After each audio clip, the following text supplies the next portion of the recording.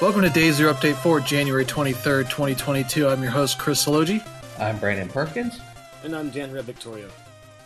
And yeah, kind of like last week, we don't have a ton of news here, but we do have the big one. Yeah, the bombshell. The one that sent ripples throughout the industry. That, for as big as it is, it leaves everybody with tons of questions because it is a huge thing that will not finish for at least a year or so. Mm-hmm.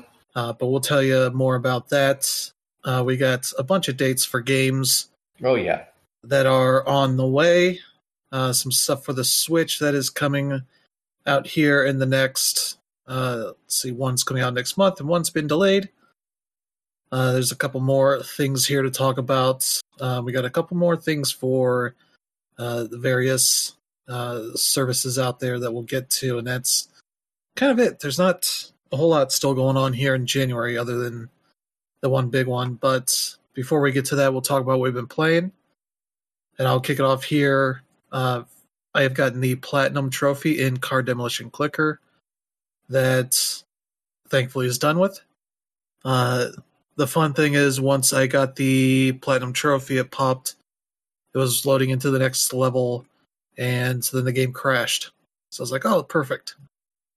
Just let it close and deleted it and moved on after getting the thing I wanted out of that. So that was a nice finish to that. Then I started playing another game that I got from the recent holiday sales, Toem.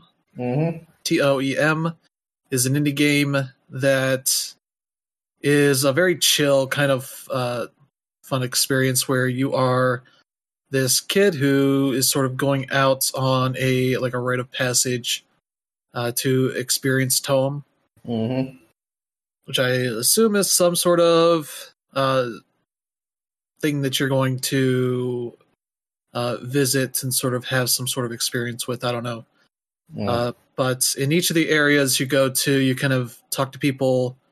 You get various quests for things they want you to get for them, or for the most part, it's you taking pictures because you are sort of a test with a camera that you are going around taking pictures with. You got a little bit of options to mess around with the picture. You can even do like a selfie mode version of those pictures that are pretty fun.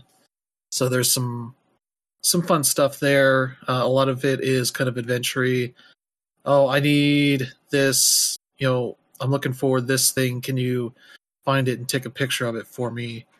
Kind of thing. There's some photo challenges in each area that you get. They're like, oh, you need to give me pictures of these things. The one I have right now in one of the areas that is basically like, I need to take a picture of a farmer, and I'm not sure if I know what the hell that means at the moment. But there's some fun little quests, a lot of fun ways that they play around with the way the game works. There's a couple times where it's like, I need you to take a picture of my hotel. It's a big ass thing that you try and move as far away as you can in the area to take a picture of it. And he's like, nah, it's not really a great picture. There's lookouts though that you have to go like a few screens away to kind of find, and then it shows that in the background of sorts. Despite sort of the normal way things look, you kind of just see the immediate area for that stuff. But for some of these, they definitely have some fun ways of building in background detail that they don't normally. But it's a fun, cute little game. They have some music in there. I think it's all original stuff. But you do get like tapes for that stuff to put in your little tape deck that you can have it play as you're going around. Yeah, it seems like it's not going to be a terribly difficult game. I'm going to probably try and get a Platinum Trophy in that one. Probably won't be more than 5 or 6 hours, I think. About 3 hours in right now. It's more just looking around and figuring out what you need to do to complete some of these quests. And they tell you like up front how many are in the area, and you usually have to get about half of those to be able to just move on to the next area if you want. but I've been mostly staying behind. Outside of a handful of quests that are just kind of long-term ones. You get one in your hometown, it's just like, experience Toem. It's like, oh, that's going to be like, you get to the end and then you have to go back home and show your mom pictures of what you were doing, that kind of thing, I think. So that'll be a fun little thing. I've also been playing some Hades on PS5, kind of jumping back into that, making some good runs. I'm still in the early parts. I just finished unlocking all the weapons for that and open up the ability to upgrade the weapons a little bit with some of the Titan's blood for that. So doing pretty okay. I'm still able to get to the third area, Elysium, fairly confidently outside of when because usually I'm just taking the weapon that has the bonus of the purple gems for that. So sometimes just not getting good run with good perks for that stuff to make it sort of what I want. But on occasion, doing pretty well. And I've gotten to the boss of Elysium once and did okay, just kind of ran out of steam. But yeah, with that kind of game, you're able to build your stats up in such a way that you can kind of make it easier to get further and further as you get better at the game. So still kind of working on that stuff with that game. Been playing some more Yakuza Like a Dragon. Still in Chapter 5, as this doesn't seem like a chapter that will ever end. About like 23, 24 hours into the game at this point. And I know there's the infamous Chapter 12, and I'm not even halfway through the game yet. Well, that's not even the end of the game.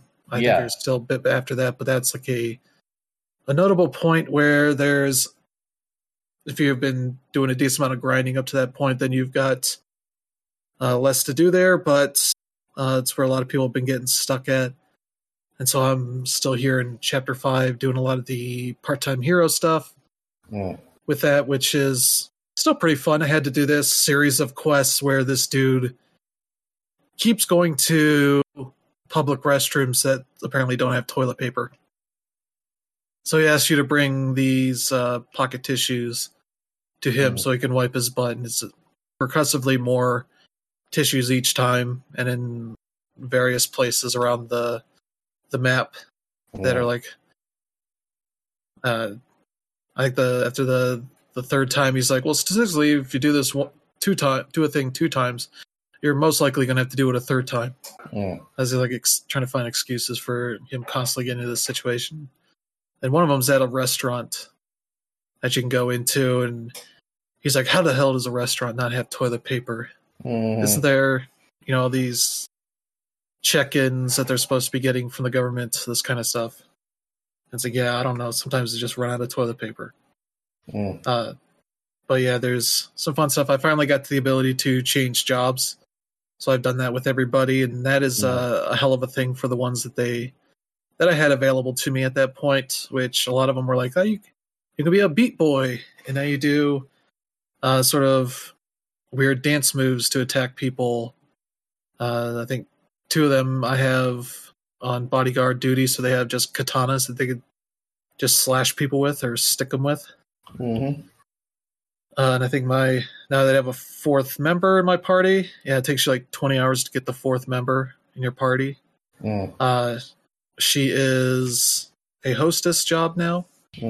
So she just has like a little like pocketbook purse kind of thing that she just slaps people with.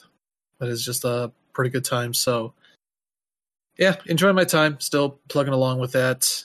Also been playing another game I got in one of the recent holiday sales, Forager, which is a kind of a crafting, survival, like harvesting kind of game to it. As you kind of start out, you're using your pickaxe to cut down trees and bust up rocks and all these other things that you are gathering materials so you can build a forge, so that you can build the next crafting table and the next one and the next one, and you're getting, as you level up, you get skill points you can put down that allows you to maybe get more out of the resources you have, or other sort of crafting tables or other points of interest like markets and all this other stuff as it sort of goes out. And you're kind of in this, and it's interesting the way it does all this because you're kind of starting off in one block of land that as you earn coins, you can buy nearby pieces of land to add onto it. And they're still kind of playing them off as like islands that you can link together with, a wooden bridge you can put between them, that kind of stuff. And you have enemies pop on every so often, like slimes. I see some skeletons and stuff like that you want to kill because you get more XP out of that stuff and more money. And yeah, it's kind of just that kind of game where you just kind of keep building up and up and up as you go on. Fun little game. Definitely gonna put some more time into that, but that is not an easy like trophy or achievement game because I think all the ones I saw were, unlock all of this stuff. Doing all of these different types of things that it has in there that are, and nothing really that are like do a thing that you do at the beginning of the game. Nothing like that. So I put a couple hours into that and don't even have a trophy yet. A lot of it's all like late game stuff, so that's one you definitely have to invest a good bit of time into that. But that's still fun. I think it came out maybe 2 years ago, something like that. So that's worth checking out. And the last one here is Nobody Saves the World, the newest game from Drinkbox Studios, makers of Guacamelee, Severed, the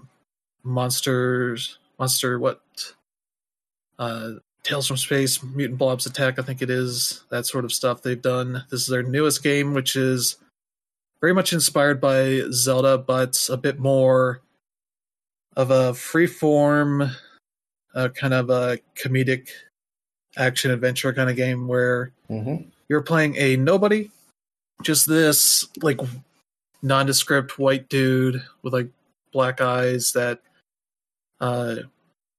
as you're doing some of the stuff early on, you're like, why do you have no clothes on? What's going on? You just woke up in this shack, not knowing what's going on. But then you get to this dungeon area as you get locked up, and you figure out that you can sort of change your form into that of a mouse, and you're going through this little mouse hole, go through this like dungeon area, doing attacks and such, and you're kind of constantly getting quests to do that you can turn in at any point once you're done.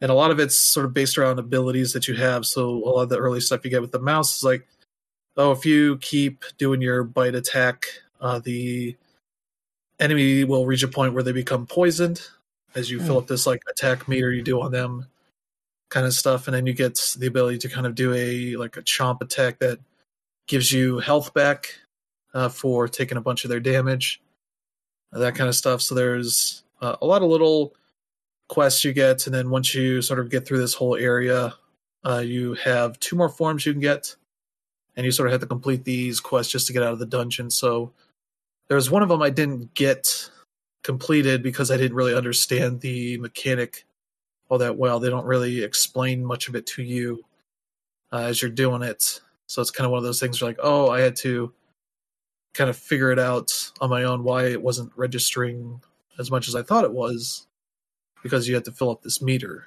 that it wasn't necessarily explaining super well to you. But then, once you do that, you get these other forms, which is of a, like a ranger form, which looks more like a, if Link had a bow and dead black eyes to him. And there's like a guard, sort of looks like he has like a shield on him and a sword, that kind of thing. So you're kind of only getting really just outside of the main first area. So that's about as much as I've done, but it seems pretty neat. Very much a kind of grindy game as you're playing in these different forms to gain XP as you complete these quests and then upgrade them so they get more abilities to do more things so you can get further into the game, that kind of stuff. Looking forward to see what other forms there are, because I've heard there's some pretty ridiculous ones that if you kind of use them the right way, you can kind of just break the game make it a very kind of ridiculous kind of game. So, which is not exactly something I wouldn't expect out of a Drinkbox title. So that's been pretty nice. That is on Game Pass for PC and Xbox, as well as it's on Steam. So you can check that out. And that's been pretty much it for me. How about you, Brandon?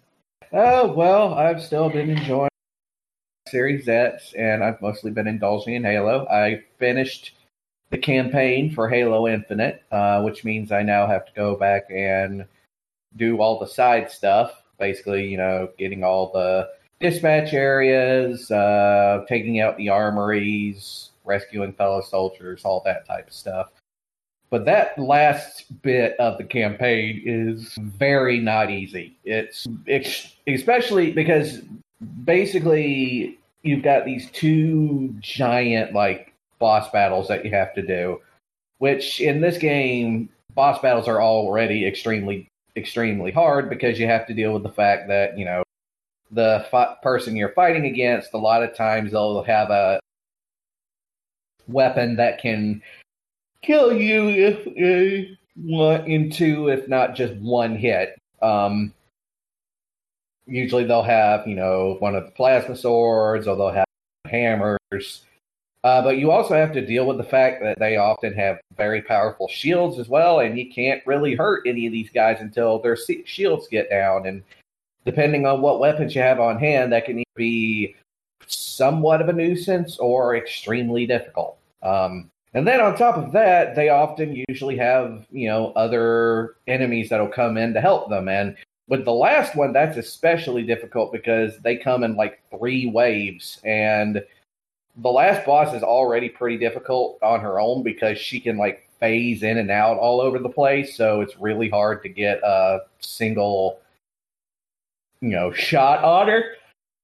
But every so often, she'll rebuild her shield, and when that happens, she'll send out another wave of basically all the enemies in the game minus the hunters. So yeah, I'm glad to have that part done with. And I've also been indulging in the Master Chief Collection as well because I never really got a chance to play Halo 4 and 5. I got to play a little bit of Halo 4 back in the day before my Xbox One sort of kick the bucket, but yeah, it was, it's just, I'm glad to be able to play Halo, kind of the thing here. And yeah, I'm still playing Hades and Remnant and the other stuff, but mostly it's been Halo this last week. Yeah, so Dan Reb, what about you? Yeah, I honestly haven't been playing a whole lot because my weekending, so yeah, not a whole lot. I did get my hands on a review code, Windjammers 2, and as of right now, there isn't a whole lot to say about it if you know about Windjammers. So Windjammers, yeah, I mean, I've played it before. It's a one-on-one frisbee game, and it's like Pong to the max with all these super abilities. So think of a fighting game, but with discs. And yeah, it's awesome. I'm playing it on Switch right now, and yeah, it's been developed by Dodemu, the same folks that did the Streets of Rage revival and all that stuff. So visually, it's fantastic.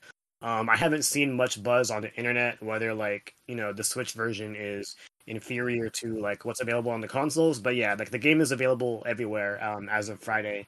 And it's also available on Xbox Game Pass. So, Brandon, that's another thing that for you to get on, if you want to try it out. So, yeah, that's about it. I'm waiting on a review code for another game coming out soon, and I'm also looking forward to Pokemon coming out this week. So, all right. So, yeah, let's get to some news here. Since it's still January, we still have some more Game Pass stuff coming here over the next week or so. They have announced sort of what that is going to be. Let's see. Nobody Saves the World's on here. Out now as of us taping this, recording this. Let's see. Also out now for console and PC is Danganronpa, Trigger Happy Havoc Anniversary Edition. Yep, that's the original sort of redone. Yeah. The first game. Yeah. Let's see. Death's Door is on there now. Let's see, Hitman Trilogy. We mentioned that last week that was going to be on there. Let's Yep. see, Paparazzi, the sort of dog photography game. Yep. That looks pretty cute and cool. I'm going to have to check that out. There's also Tom Clancy's Rainbow Six Extraction that is out as of now for console and PC. And I haven't heard much really positive about that game. Not even really all that much negative either. It's just like, it exists. Yep. You can do things with it if you care. But if not, cool. Because it's coming out right in the middle of all these others of the sort of Left 4 Dead style cooperative against AI enemies kind of games. With Back 4 Blood, the Anacrusis just came out last week on Game Pass in early access, and that seems to be more in line with what Left 4 Dead people kind of want for that. And this one comes in, it's more about sneaking as well as aliens, so kind of a bit of a different vibe for it. But the little bit I played of it seems fine. It's $40, I think, for a reason. So there's that. Let's see, Rainbow Six Siege Deluxe Edition for PC is on Game Pass now. Windjammers 2, as Dan Reb mentioned, console and PC. And also sort of a surprise announcement. It's Taiko no Tatsujin, the Drum Master, is coming to Game Pass on console and PC January 27th. I think this is sort of a new release as well. Yep. I played a good bit of that on PS4, and that game is a lot of fun. It has a lot of music in there. They say over 70 songs here. You can play with friends in local or online matches. Like the online matches are against AI. I think it just takes performances you've done and just puts that in the cloud as something others can play against. From what I can remember. But even has some weird licensed music in there, like the Japanese version of Let It Go. Because it's a Japanese game first and foremost, so they didn't get the English version. Still very good for that kind of stuff, but you get some songs like that kind of caliber, not really anything like real popular music out of there, but definitely some Bandai Namco stuff in there. But I think a lot of it is DLC to pay for. So, but you can check that out on the 27th, which will be, I think, this Thursday. So there's that for the most part. I guess they'll be having Far Changing Tides on Game Pass on March 1st, and you can pre-install it now if you want. But let's see. They got some special items for Halo Infinite multiplayer. A very green Warthog and some gun skin stuff. So if you didn't think that was green enough in the game, you can make it more green. As well as some challenge swaps and double XP things. So that's it for the most part. Let's see. Seems like leaving by the end of the month, Cyber Shadow, Nowhere Prophet, Prison Architect on PC, and Xenocrisis on console and PC.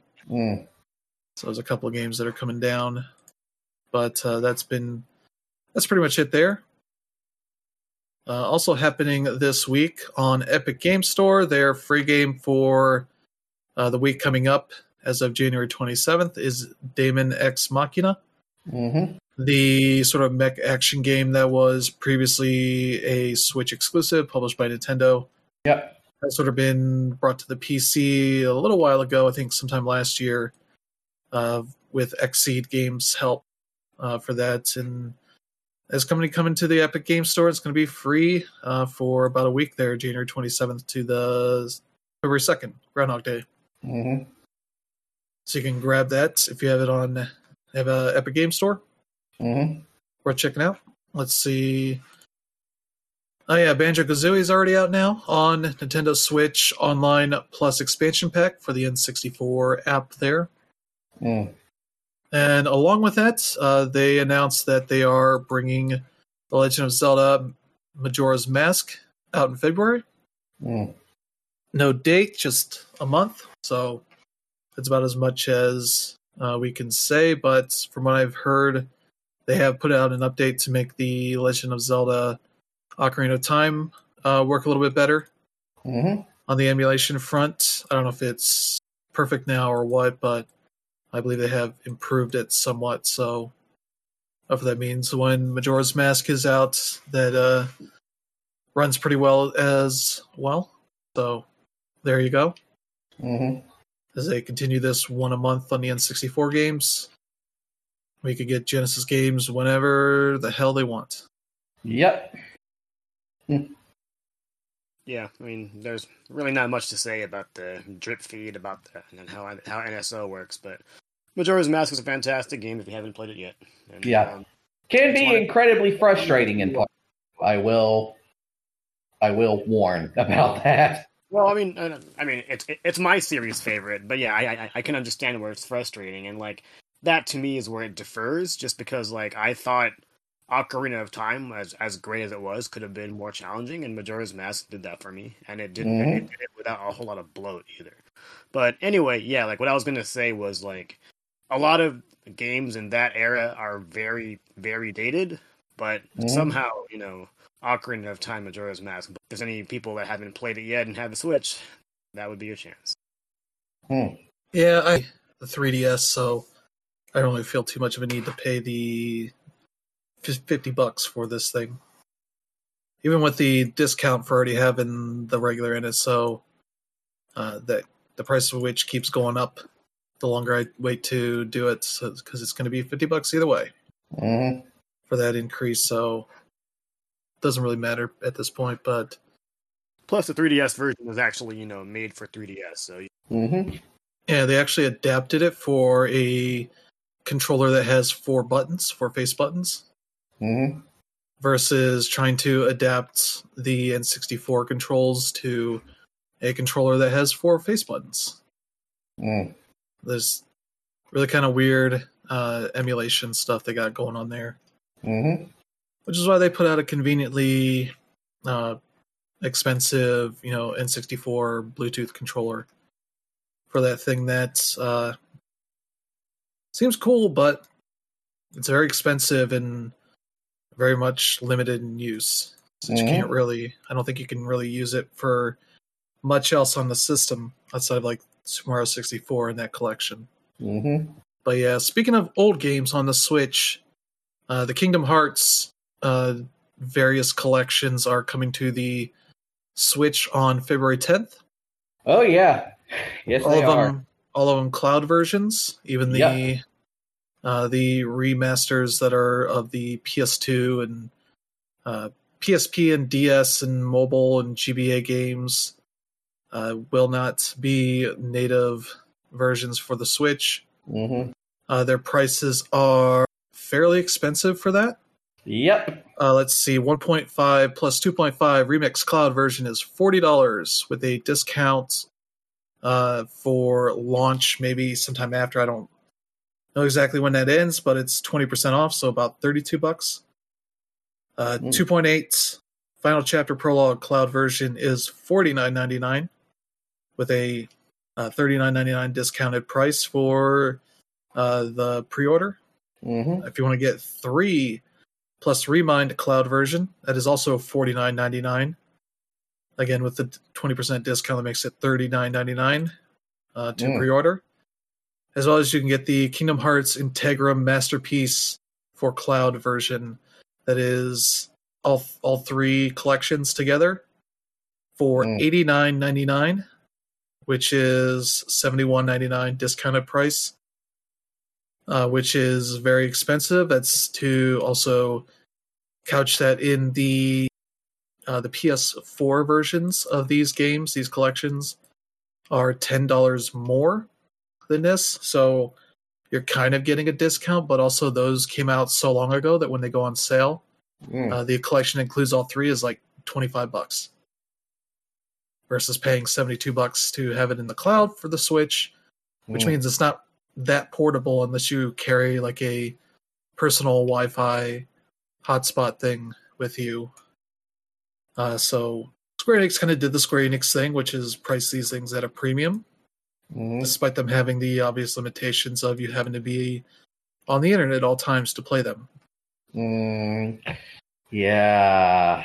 And there are demos for these, but I can't imagine they are good demos because those games take a while to get going. Yes, they do. Keep in mind, I'm somebody who loves the Kingdom Hearts series, but the first one especially is a bit of a slow burn because it takes a lot of time on that island until the story really kicks off. And that's if you get through the race and all that quickly. Yeah. And then especially Kingdom Hearts 2, because that one you spend all that time, with Roxas in that city. So yeah, those first two games, takes a while for them to really take off. So those demos are kind of useless. Yeah. Other than just testing your network capabilities. Yeah, I mean, I don't even really know who signs off on these cloud games being made for the Switch. I totally get the idea, especially if the Switch is all you have. But at the same time, the Switch isn't a platform that is online 24/7. If it was a mobile device, yeah, it would make more sense. Especially with with what Xbox wants to do with what's Game Pass or whatever it is, their xCloud thing. If it was something like that, yeah, it would make more sense. But seeing as how you're limited to your wireless network, whether it be at home or at work or on a bus, your options here are fairly limited, and I don't know why you'd want to play Kingdom Hearts, for that limited period of time, considering that these are huge games. So yeah, I'm interested in seeing the analytics as to how cloud games even perform on the Switch as far as their audiences go, because I don't even know who they're catering to. These are catering to Kingdom Hearts fans that want to spend money at any point, and the notion of it being on a Switch is appealing, even though there are the obvious limitations to that, which I've seen a lot of people not being happy about that. If you want to support Square Enix Nintendo games, you have you have Triangle Strategy coming out later this year. You have Bravely Default 2. You have Octopath Traveler. You have all this stuff that you can totally support that's made specifically for your Switch. This Kingdom Hearts thing, I would. Yeah, but that's the Square Enix magic there. Yep. Which is there's always a 50-50 chance it's going to have some horrible catch to them doing the thing you want. Which is we get Kingdom Hearts on the Switch. Also, it's the cloud version, so it's not the portable thing you want. And yeah, I've played the demos for, I think it was Control. And literally, it takes you a while to get to anything that you would want to try out on a cloud version. So I'm literally just sprinting through the halls of the bureau, trying to get to the point where I can actually play the game. You get 5 minutes, I think, on that one. I don't know if it's different on the Kingdom Hearts.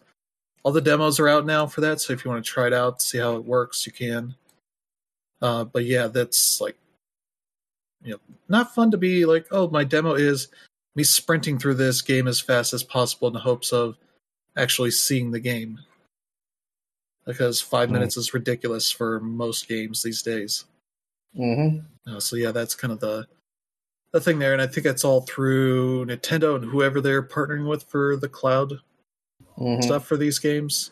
I don't know what the specifics are on that, but yeah, that is that. That'll be out here in a few weeks. I'll be curious to see how those final those final releases look like. Yeah, we'll see.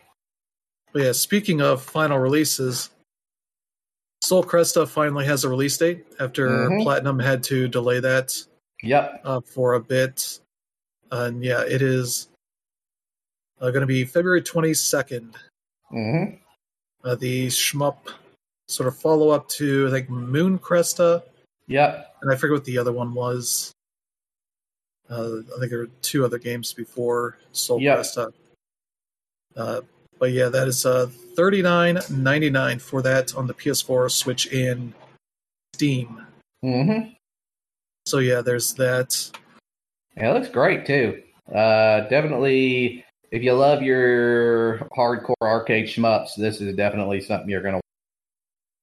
Yep, kind of getting a more premium modern shmup there Mm-hmm. for that.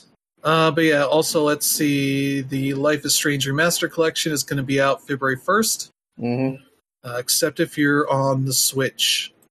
They have announced another delay for that Mm-hmm. to later in 2022, no specific date. Mm. So, unfortunately, you are going to have to wait a good bit. I'm guessing they just must be having some sort of development issues there Mm-hmm. that are causing some delays for the Switch version specifically. So, yeah, unfortunately, hopefully they do get things sorted for that. Mm-hmm. But yeah, everything else PS4, Xbox One, PC, which is Steam, and Stadia versions will be launching February 1st as planned. It's about a week and a Mm-hmm. half away there. So there you go. Mm-hmm.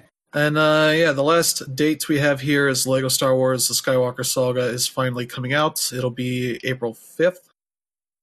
It's on every platform out there, PS5, PS4, all the Xboxes, Switch, and Steam.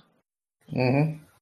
And that sort of news also came with the follow-up news that the sort of constant delays of this game has just led to extensive crunch at TT Games. I think it's I forget what the Traveler's Tales games that has been working on most of these Lego games. Basically the way that people like to think delays are sort of a means of giving the devs more time to get those to keep working on those games in a more reasonable fashion, but oftentimes it is just a means of keeping the crunch they were going through going for an extended amount of time, and that seems to be very much the case for this game. Especially talking about how the head of the studio, let me see if I can find his name here, that he very much is one of those bosses. Yeah, John Burton, co-founder and creative director at TT Games, saying he would often yell at staff to return to their desks if they tried to leave work on time. That he regularly expected employees to put in extra hours. Others, meanwhile, remember leads following employees out of the studio to question their reasons for leaving and their loyalty to the job.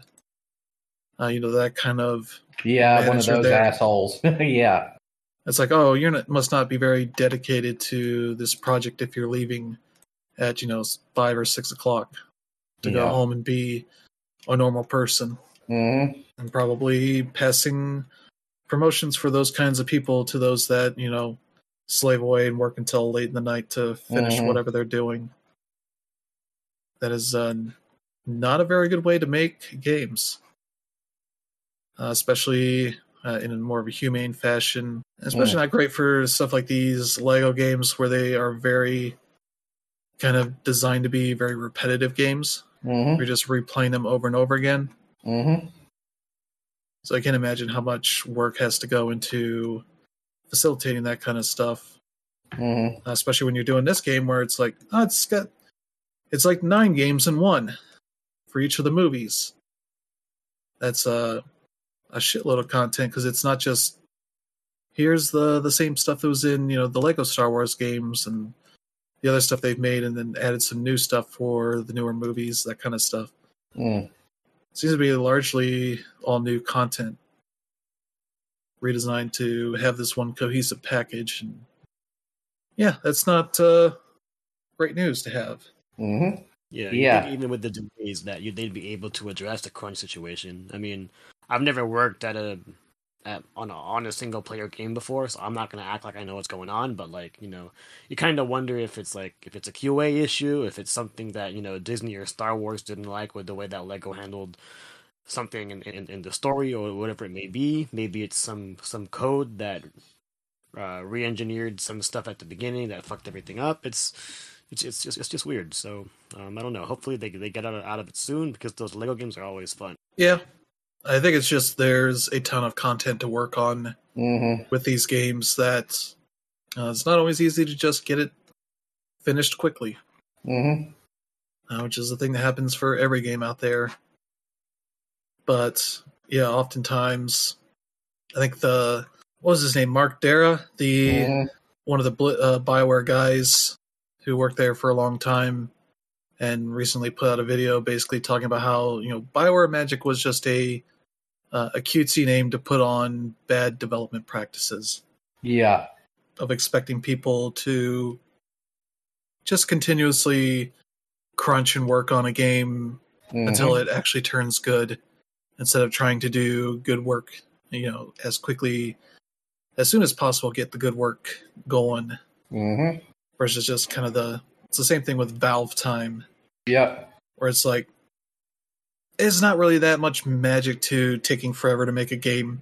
It's because there are problems and nobody's able to figure out the quickest way to actually solve those issues so that they can, get into a groove for finishing those games. And especially Valve, they kind of have so much freedom to do whatever that they oftentimes just stop working on a game for extended periods of time because people find other things they want to do more than, dig their heels in on this project that isn't going well. That's why they never get to a third game in a series. So yeah, that's unfortunate news here. So there's still a lot of stuff in this article if you want to read it for more things. Yeah. Peg app issues for gender, all that kind of stuff. QA tester issues. Yeah. Pressure to keep working more hours, all that kind of stuff. Yep. So yeah, it's well worth checking out this whole article. It's pretty long for that. But luckily it seemed to be in new management, so hopefully that has helped them out here in the past year or so. So yeah, that's hopefully good news here as they finish up the game. But yeah, that is it for that story. And then we get to the biggest story of the week. Holy shit, yes.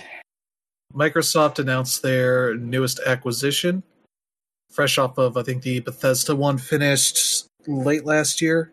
Yep. They announced that they are paying $68.7 billion to acquire Activision Blizzard. That's right. It's technically Activision Blizzard King. Yep. But, yeah, I saw that Monday and I was like, what? Is this an Onion article? Nope. Then I looked. Was not an Onion article at all. There's a Microsoft.com article. It's like, oh, we're bringing all the communities together and all this. And I was like, that's some PR-ass title right there. Oh, yes, of course. On this. But, yeah, they have acquired Activision Blizzard for nearly $69 billion in a hell of a thing. The biggest acquisition by far. The one we talked about last week with Take-Two and Zynga, that was the biggest ever in the gaming industry's history. Yep. And this one is over 5 times bigger. Yeah, just over 5 times bigger. So yeah, they get all of the Activision properties, Call of Duty, Spyro, Crash Bandicoot, all these various things, Blizzard stuff, World of Warcraft, Diablo, Overwatch, StarCraft, and King, which, Candy Crush and a handful of other major properties they have. Yeah. To that. And yeah, it is a very huge move, and it very much seems like a very Microsoft move, because I kept seeing people trying to put like, oh, they're the third in the gaming industry, and it's like, yeah, but they're the second biggest corporation in the entire world. Yeah. No matter what's going on in the gaming industry, they are the second biggest company in the world. And this is a move that's backed up by that. Yep. Because I don't think Xbox alone would be able to afford this kind of deal. And I mean, this is nearly 10 times more than the big Bethesda deal we talked about a year and a half ago, probably, whenever that was. And I mean, this is a much bigger deal because you last year in North America, the number one game for 2021 in sales is Call of Duty Vanguard. Mm-hmm. Number 2 is the previous Call of Duty game, Black Ops Cold War. Mm. That is why Microsoft is making this deal, because it gives them two of the biggest games, or the biggest games that come out every year, have been for the past 15 years at this point, since Call of Duty 4 came out. And yeah, it gives them a huge foothold in, being a huge corporation now with something like 30 developers, I think. Mm-hmm. It is a ridiculous number of properties and teams and such that they will have at their disposal, but it seems like this deal is going to take a good year to year and a half to close. So if you're hoping to know anything about what this looks like on the other end, you're going to be waiting for a while. Yeah, probably a good year. Yeah, I mean, we're talking about a $69 billion acquisition. That's a nice amount of cash. But anyway, that being said, just because of the amounts alone and the sheer amount of studios and employees that Activision Blizzard has, of course it'll take time for the ink to dry. And, not really going to say that I'm in a position to know whether this is good or bad for the industry. But it is definitely a powerful move by Microsoft. Mm-hmm. Like, it's funny that people say that Microsoft and PlayStation or Sony rather are in constant competition. I mean, it really isn't. It just shows the amount of resources that Microsoft has at their disposal. Mm-hmm. And like my respect for them as a company really rose as soon as I watched I don't know if you guys saw it, the Power On History of Xbox documentary they have on YouTube right now. Mm-hmm. Like how it shows how they came to be, how everybody in the Windows division didn't even respect Xbox for what it was, and now here they are, doing what they do, while also at this point in time being a favorable company for gamers, being for right now being gamer centric. But yeah, if you ask me, this is definitely something to really influence gamers in general to, if you're not going to get on Xbox, then somehow you got to, get your butts on Game Pass, because Game Pass will continue to be a crazy value. And not only that, once they eventually accomplish their goal with their subscriptions, then it's probably going to be time to raise the prices, which they actually tried to do last year before, or was it 2 years ago? They caved and decided not to. But as they continue to add more value to the subscription, that's something they'll eventually have to do, and it will be inevitable. So I'm wondering how that will take shape along the course of the ink drying. And we're going to talk about Kotick in a minute, but despite what everyone's saying about Kotick returning and whatnot, I just don't see that happening. Normally, the company that gets bought doesn't see any of their huge leadership at the top come back, because that usually gets them paid and pursue other ventures. And as we know with gaming, there's another popular trend that's happening that has 3 letters that I'll talk about, or that I don't want to talk about yet. So but yeah, that's my thing on that. And I think it's a pretty crazy move, just because Microsoft has really, or Xbox has really has the market cornered as far as the first person shooter stuff. And you add Call of Duty, you add something like Overwatch to their portfolio. And yeah, it's amazing. Although they did say that, and I think we'll go over it in a bit, that some of the games will continue to be multi-platform. Yeah. The weird thing seeing out of this, I was reading an article on Kotaku that was basically saying oh yeah, all the stocks for all the other major publishers went up right after this, as their stockholders sort of salivated over the possibility of getting bought out for a good amount of money. I was like, oh, I really hope that doesn't happen, where the major publishers get divided up between Sony and Microsoft and Nintendo, which I don't know that would necessarily happen, because I don't think Nintendo and Sony are necessarily interested in dividing things up that way. And I don't know that there are any tech companies that would necessarily be great about that either. Because we've seen, Amazon and Google and Apple sort of try to move into the gaming industry and generally fail because they do not have the determination or the interest in the investment that it takes to build up studios and infrastructure to publish games. Mm-hmm. Yeah, the buying power for first parties and acquiring third parties is a really popular conversation right now, and a lot of people are bringing up companies such as Nintendo, Sony, Capcom, Square Enix. But correct me if I'm wrong, but I think there's actually a law in Japan that prevents certain hostile takeovers from happening. Like, I think if you wanted to buy a company like Capcom, like, you do have to be a majority. If you're an outside, if you're a Western company, you probably have more hurdles than if like a Sony or Nintendo wanted to purchase. Exactly. Capcom, Sega, Namco, Bandai, Konami, Square Enix, whatever. Those are probably easier to do. But yeah, like the market caps for some of those companies maybe aren't even all that great for certain companies. I think Sega's like smaller than Bethesda's. Mm-hmm. You might think, well, that can't be the case with Sonic, but it's like Sonic hasn't been a big deal in 20 years since Sonic Adventure. It's not really a tentpole release. They like to play that up like it is because it's a nostalgia thing, but Sega these days deals in a lot of smaller games for the most part. Konami, like, barely is doing games at this point. They're constantly rumored to be hiring outside companies to remake, Metal Gear Solid or Silent Hill or whatever. So it's like you're just buying IPs essentially out of them.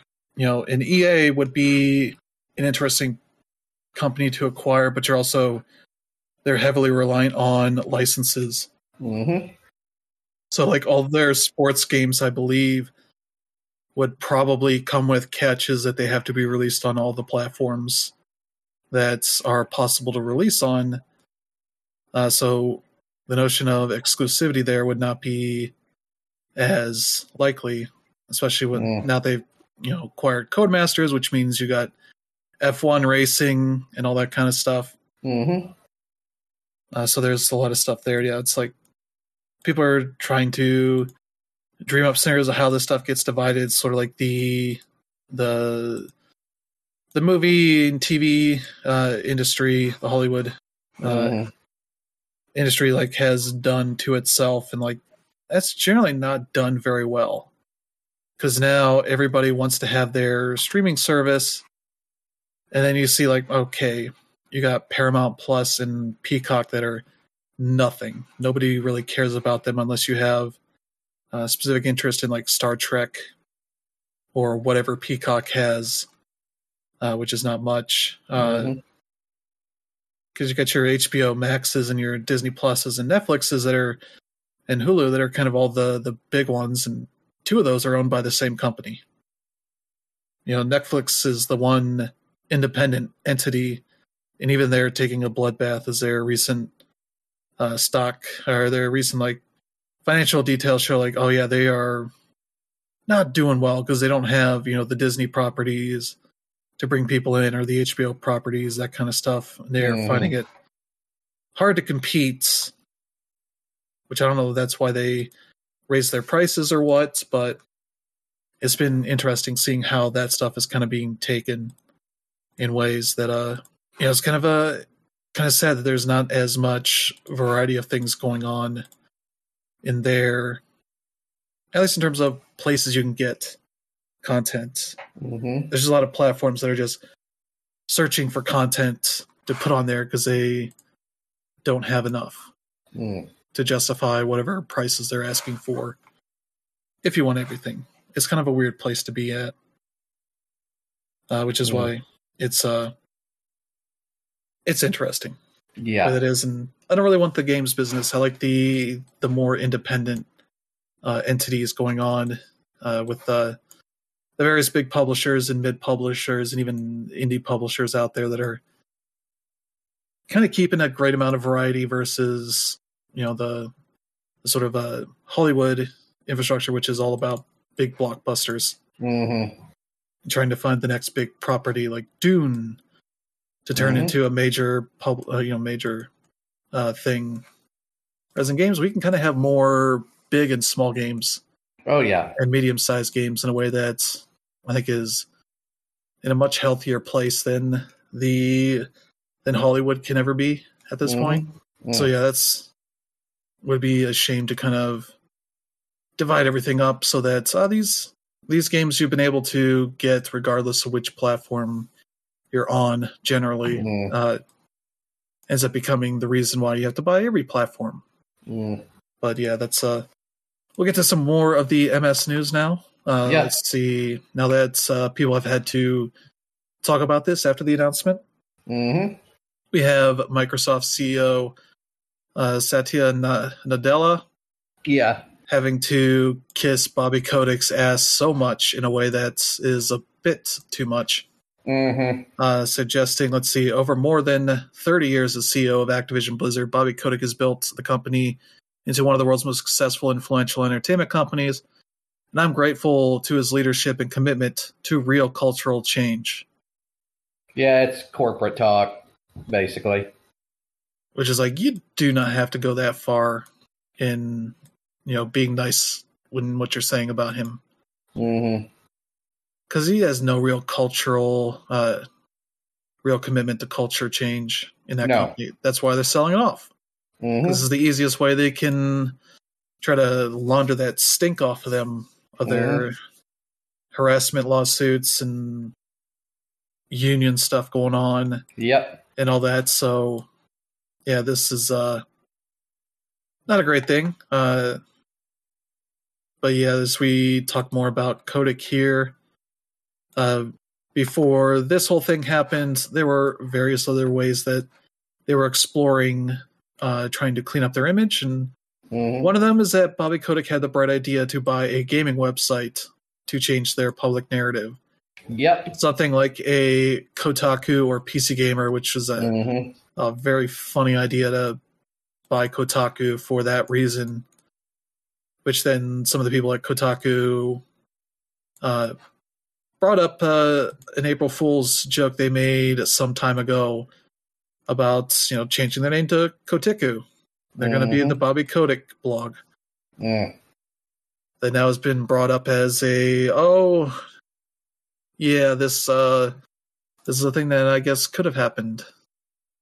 That they were going to buy some company, somebody's website to say nice things about them because they can't get anybody to say anything nice about them. Very kind of Robert Murdoch kind of move to do your own media because you can't get nice things be said about you. But yeah, luckily that never happened. I think there are also some rumor stuff going around that there were talks with Facebook or Google or somebody else that was going to potentially acquire them. Which I don't know if that stuff was kind of released as Microsoft is better actually. Which is I guess, but that's still not great news either way. Yeah, that's that. And yeah, we got some more details about some of the reasons why that this is all happening on Bobby Kotick's end. Is that kind of he had less leverage in these talks than you might think. Particularly with all of the bad news and such that, it's not going to be super easy for him to talk to a board that, is only behind him as a means of making money. And then there's this opportunity to make a lot of it. And get rid of him at the same time. Well, they're willing to do that because they will get a good chunk of this $69 billion with them. And they don't no longer have to deal with this pesky PR problem that they have. Or at least that's what they think. Because even if Kotick gets thrown out, still institutional problems that they'll still have to deal with. Yeah, and sort of the unfortunate news of this is that all of that stuff stays in limbo for at least another year. Mm-hmm. So any sort of actual change that could happen is not really going to happen in a foundational sense. I think Blizzard put out a blog post basically like, here are things we're trying to change for 2021 or 2022, I think. Mm-hmm. And it's like, yeah, that's great. It would have been nice if you had done that, earlier instead of letting it get to this point. But yeah, that's yeah. I mean, there's really only two things that can happen here. One is Microsoft pulls out of the deal, and I don't think they want to do that. And two is another buyer offers more money, and I doubt anyone has $69 billion to want to invest in a gaming company as big as Active. I doubt that'll actually be a thing. But as far as like getting rid of Kotick goes, like the controversy doesn't necessarily end because a lot of this stuff is systemic throughout all the studios, and they want to find a way to like change the dynamic there. But like, just from the way that Microsoft has carried themselves out of the last few years with Phil Spencer at the helm, I have no doubt that they can do that, and it's within their own realm of possibility. Whether they can do that in a year, I highly doubt. But these things take time, and time can heal all sorts of wounds. Kotick himself maybe not, but at the same time, rich people think differently, and he can end up somewhere else. Yeah, he could. Yeah, he will get the biggest parachute possible to get a long-term vacation until he gets bored and joins some company's board to give his expertise as the man who, built the biggest property in video games, at least on a yearly basis. But yeah, that's and I don't know that Microsoft necessarily is going to be able to do a ton because they have their own issues as well. Yeah. With a lot of these things, and they'll definitely have their work cutting out to get through all of the regulations and government people going through this acquisition with a fine-tooth comb, making sure it's above board and all that. As sort of the Biden administration has made, being more scrutinizing of, huge acquisitions, a centerpiece for their sort of FTC improvements with as soon as Joe Biden got into office. Mm-hmm. It's not a great time to be doing this, but it at least means that if you're afraid of Microsoft buying more big publishers, that's going to be not a thing for quite a while, for at least a year and a half or so. It doesn't prevent anybody else from doing stuff, but I don't know who else would be all up for that kind of stuff. So yeah. But yeah, Bobby Kotick is still going to be the head of this company until the sale is final. That's just the way this stuff works. Mm-hmm. And you're not going to get anybody to go on the record as saying like, yeah, he's not sticking around. Mm-hmm. Because that's just not what you do in these sort of acquisitions. Nope. So yeah, that's kind of that aspect of it. Yeah, it's unfortunate that he has to stick along, and as well as the various like Bush torture apologists and Trump apologists they've hired on to be in major executive roles, that kind of stuff.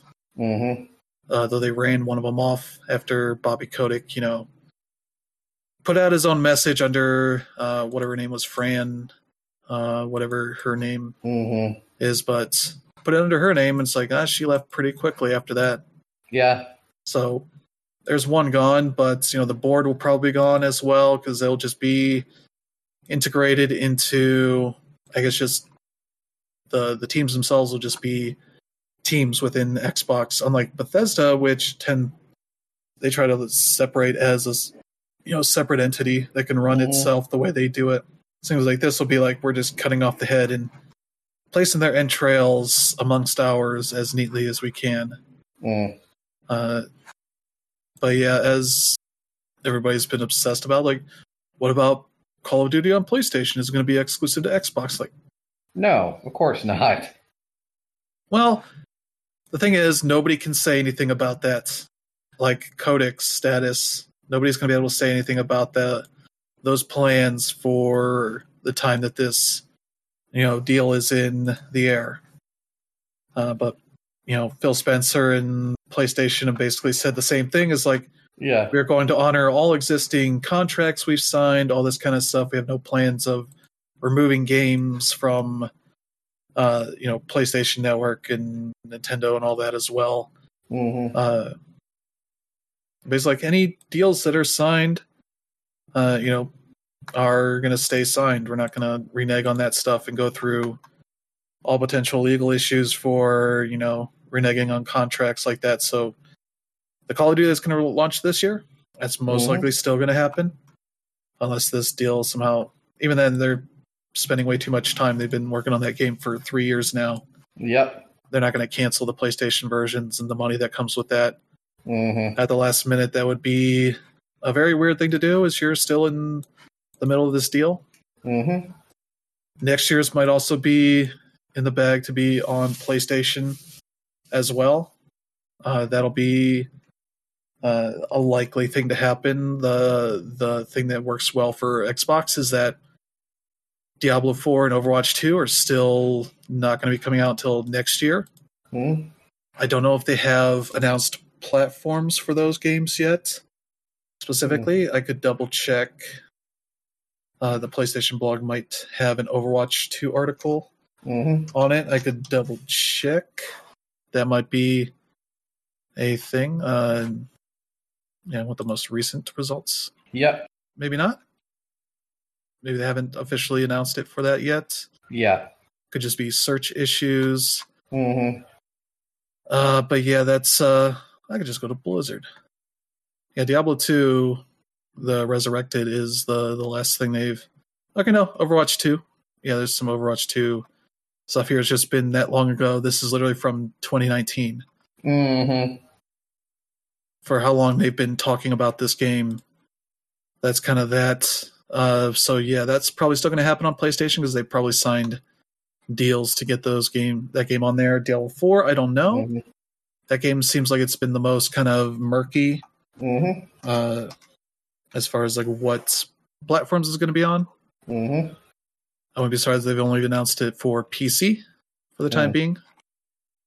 So that could be up in the air, but the way that Blizzard games are so far out at this point, they've been just constantly delaying them.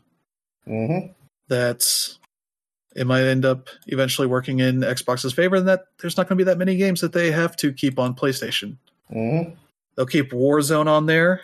That will eventually become a giant advertising for maybe getting Call of Duty on Xbox as a result. But that game is such a weird mishmash of it's like 3 games worth of code in there from 3 different developers that I think there are people that are saying that Modern Warfare is kind of impossible to play on any of the consoles or PC because it's just all this Warzone integration has just kind of made it a huge buggy mess at this point. Yep. Which is like, I don't know why they wouldn't have invested in bringing that game to like separating it from being a huge messy install on every platform it's on.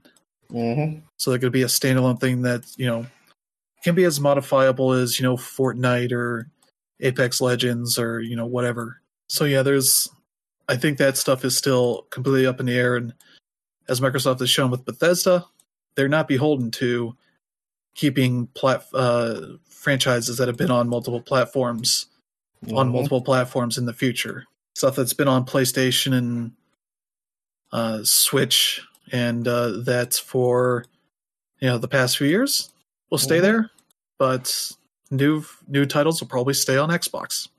And that seems to be largely as much as they can say is like, this, they're going to honor all existing commitments post-close, which does not mean anything. Mm-hmm. This means the deals we've signed, we're going to keep with that. Mm-hmm. Everything beyond that, who knows? Like people keep bringing up Minecraft, but it was already on PlayStation before they got announced or acquired by Microsoft.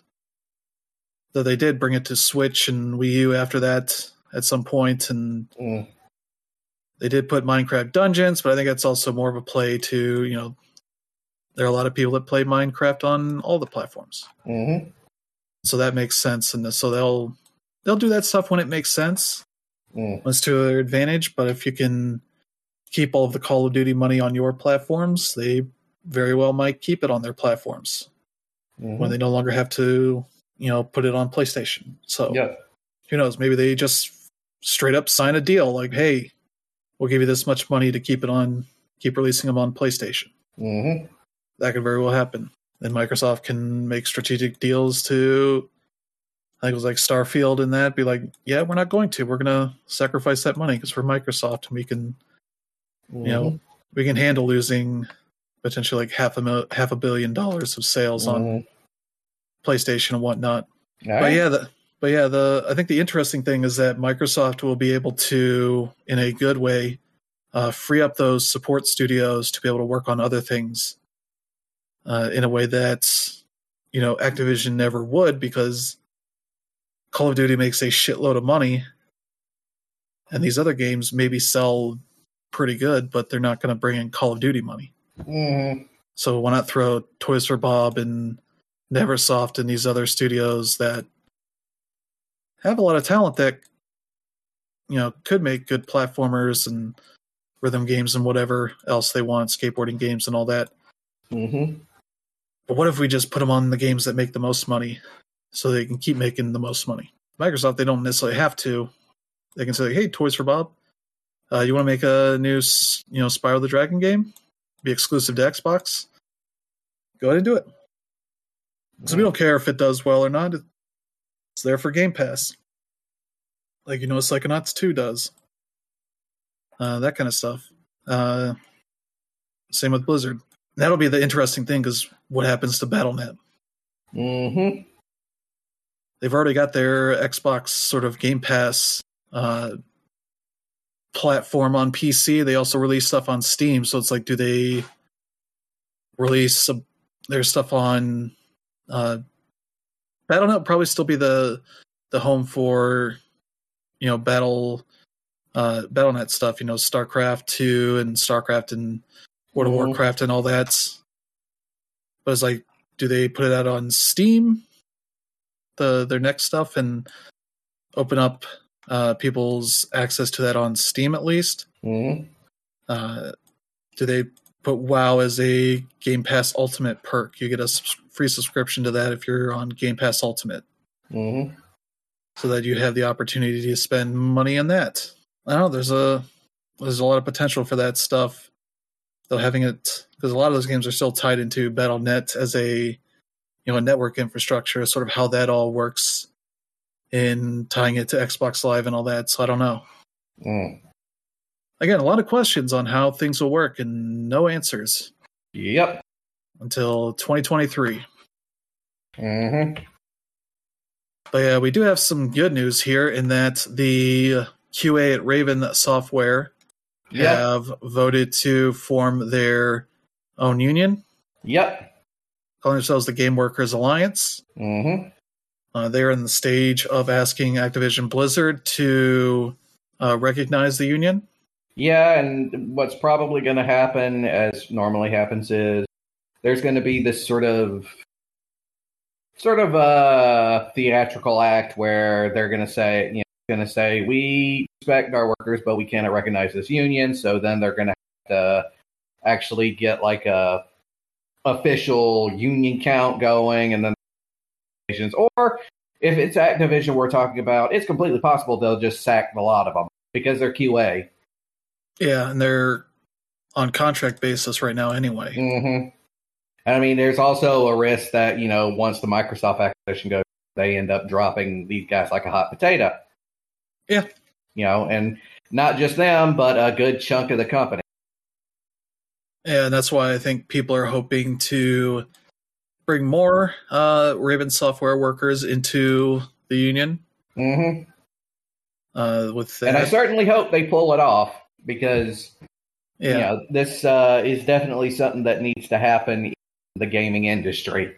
Far too many people have There far too many people have been terribly exploited by this industry, and they deserve to have a voice in how it's controlled.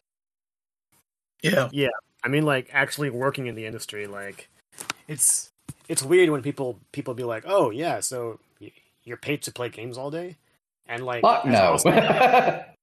And no, like, as awesome as that sounds, if that actually was your job, that would suck. Because the thing about QA is that they're not actually paid to play the game. Yeah, they're paid to play the game, but their job is to look for bugs by doing, like, stupid shit, like jumping off cliffs or running into random corners looking for invisible walls, trying to. And then when they do find those bugs, they have to basically write it down as precisely as they possibly can. And keep in mind, early in development, when they're QAing, you know, there's hundreds, if not thousands, of pages of that shit. Yeah, exactly. Like, not to mention, so they're writing it down, and they have to write it down in such a way where their problems are easily shown.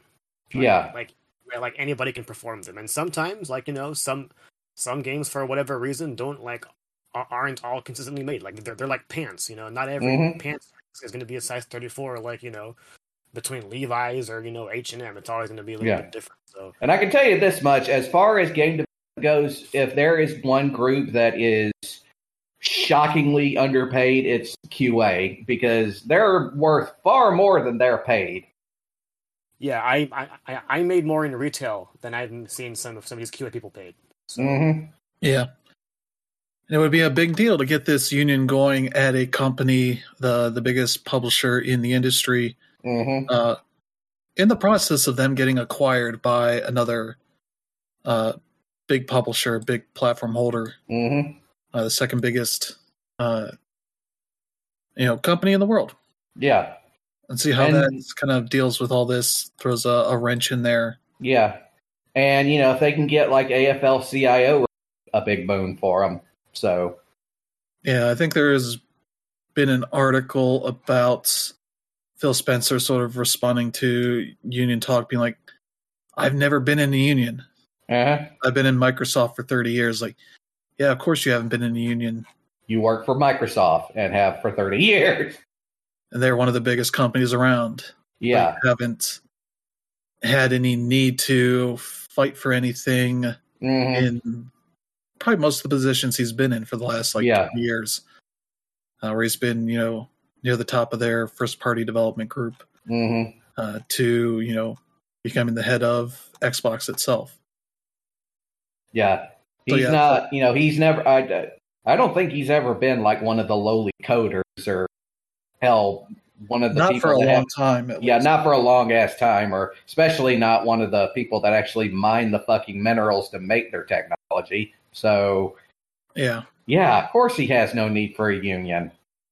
Yeah, and so it's like, yeah, it'll be interesting to see what's, you know, that guy that's, you know, so many people on, you know, various message boards and Twitter and whatnot treat him like he's, you know, the good guy at the head of this company, and it's like, I mean, compared to some of the others, he is, but that's not exactly the biggest hurdle to get over.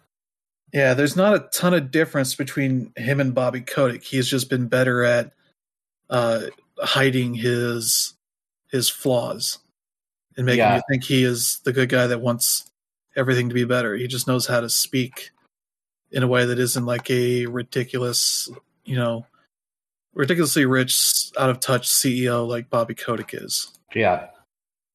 He was good at making that money, but not... He's good at making money, and he's definitely a bit more grounded than Kotick, but at the end of the day, he's still, you know, management of a giant billion-dollar corporation that has to pay people for a wage that they then take much of the money for and use as profit. This is capital. This is how capitalism works. Yeah. And now he's in charge of, you know, 30 companies, or will be in charge of, you know, 30 separate companies worth of people. Yeah. Tens of thousands of people. You know, maybe their lives will be better. I don't know. They seem to, a lot of the people who are involved in the APK, you know, worker rights stuff. It's very much in like, we're in a holding pattern at this point. Yeah. Waiting until whatever's going to happen next, because this essentially puts all their work on hold for the time being. And yeah, that's kind of where they're at. It's like, yeah, we kind of have to wait till this goes through, and then we have somebody new to complain about. Yeah. Once the heads of Activision have their heads quickly severed from their bodies. Sliced off and put on their pikes. Yeah. But on a pike made of gold that makes them even richer than they were before. Yeah. And no longer responsible for the shit they've done. Yeah. Though there's still like lawsuits that are worked through, all that kind of stuff. So yeah, it's a huge messy acquisition that is going to take time. And unfortunately, people don't have time to or don't want to have to wait to get their generally legit questions answered on this stuff, but they will have to wait. But hey, this looks like it's going to be the biggest news of the year, and it's happened in the third week of 2022. So that's downhill from here, I guess. Nothing else can top this sort of acquisition. Yeah, pretty much. But yeah, do you guys have anything else to say about the Microsoft and Activision Blizzard acquisition? Honestly, the way this shit's going, don't be surprised to wake up one day and find out that some single company. Yeah, I mean, I have no doubt that this is probably going to be the biggest news story of the year, and we're in January 23. Yeah. Very likely that Sony could make a similar move, but they don't have anywhere near the capital that Microsoft does to close something that meaningful. And honestly, like, if I were Sony, like, I wouldn't even really think about it. Like, at the same time, like, you have a good stranglehold on some of the best first parties in the market, and, you know, the third-party support is still there. Activision, like, you didn't even lose Activision yet, so, you know, there's still some time for this, and you have a lot of other stuff from the rest of your companies as well, so. Yeah. But, as we've seen, their stock price drops, so anything can happen, but I doubt you see it in the near future. But don't be surprised to see, like, you know, more rumors of this kind of thing come up. And it's kind of reminiscent of what happened when Microsoft acquired Rare and a whole bunch of other companies when they were first getting started. But I don't know, this just feels different just because, like, you know, you have the 1 and the 2 really competing for. It's, you know, $69 billion got the attention of, like, every business, not just gamers. So, yeah. Yeah, it's going to be an interesting time to see how all this stuff sort of unfolds. Microsoft would be getting a hold of a very extensive line of IPs and such from nearly the beginning of the industry. As again, Activision was the first independent developer, at least in the Western gaming world. I mean, for any platform, probably, yeah.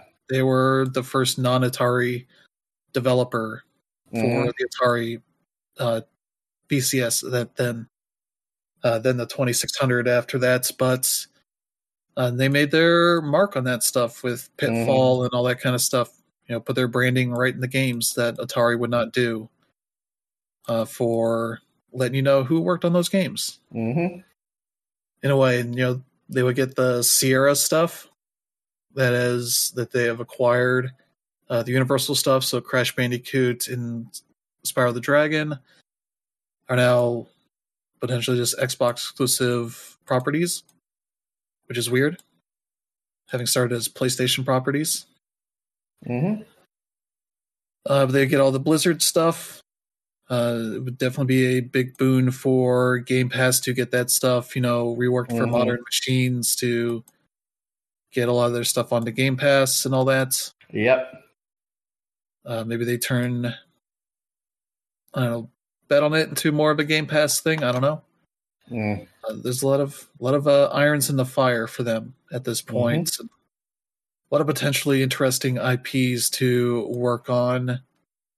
Of course, people are already sort of trying to marry IPs with devs. And it's like, these devs are working on some other shit for the foreseeable future. So, but hey, now people can just make teams should make this thing. And what if these guys, they can make a proper PC version of that game? They could actually have fucking StarCraft. Yeah. So here's the thing: True Wars Retro Evolved. It's on Steam. There are no online leaderboards. they never added achievements to it. They haven't really done a ton of like backlog stuff on Game Pass so much, PC Game Pass. Because like even when they were available, like the older Forza stuff before it got delisted was never added to Game Pass. Mm-hmm. It was just like, oh, here's the next one that's on Game Pass, and Forza 7 I think got added at some point. So yeah, there's that kind of stuff, but yeah, there's a lot of potential. It's gonna be interesting to see how some of this, but yeah, it feels very much like a Disney acquiring Fox kind of thing, where it's like, well, shit, that seemed like a big deal that is going to have ramifications for a long time. Come as they wait for contracts and such to end so they can put all that Fox stuff on Disney Plus and Hulu and whatnot. I think I saw Disney Plus just recently started getting some more Fox stuff in it. That was like, oh, this is weird to see this now be a Disney thing. Because I'm trying to look at that real quick. But it was like like some like kids movie stuff. I think The Sandlot. I think it was a Fox thing, wasn't it? So like that is on there now as of the other day. A bunch of like kids stuff. X-Men Origins Wolverine. Some of those kind of movies. The Fantastic Four stuff, which is like, those movies all suck. Why are they putting that on here? It's because it's back catalog stuff. They can do that. So they have all the X-Men stuff on here, the animated, the movie stuff. I think for the most part, okay, there's some of the more recent stuff they don't have.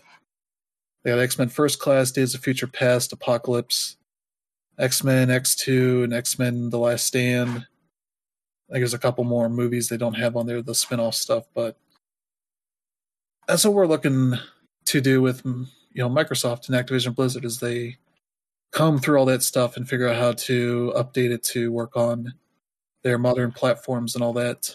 So yeah, the ramifications for what all this is going to have is going to be felt for years to come. So yeah, that is kind of going to be it for the show this week. Yep. Thank you, Brandon Danred, for joining. Always. We'll be back next week with a new slate of news. Hopefully with some more substantial amount of it, because there's still not much going on here. No, not really. I mean, keep in mind February starts after next week, and that's going to be a very packed month for releases. So, well, it's getting busy pretty soon. The Pokemon game's out later this week, I believe. Yeah. I forget what else is coming out, but yeah, it's starting here pretty soon. Yeah, it's starting. We're going to have Pokemon. We're going to have Sifu. Eventually, we're going to have Horizon, the Tolkien game. Yeah, so. Yeah, so yeah, that's what's going to be happening here for the next few weeks. Hopefully, get some news. Maybe not some industry-shattering stuff, but yeah, for the time being, we will be back next week with some more stuff to talk about. And until then, feel free to let friends and family and select strangers know that you enjoy the show and that they should check it out. We will be back next week, and we'll see you all next time.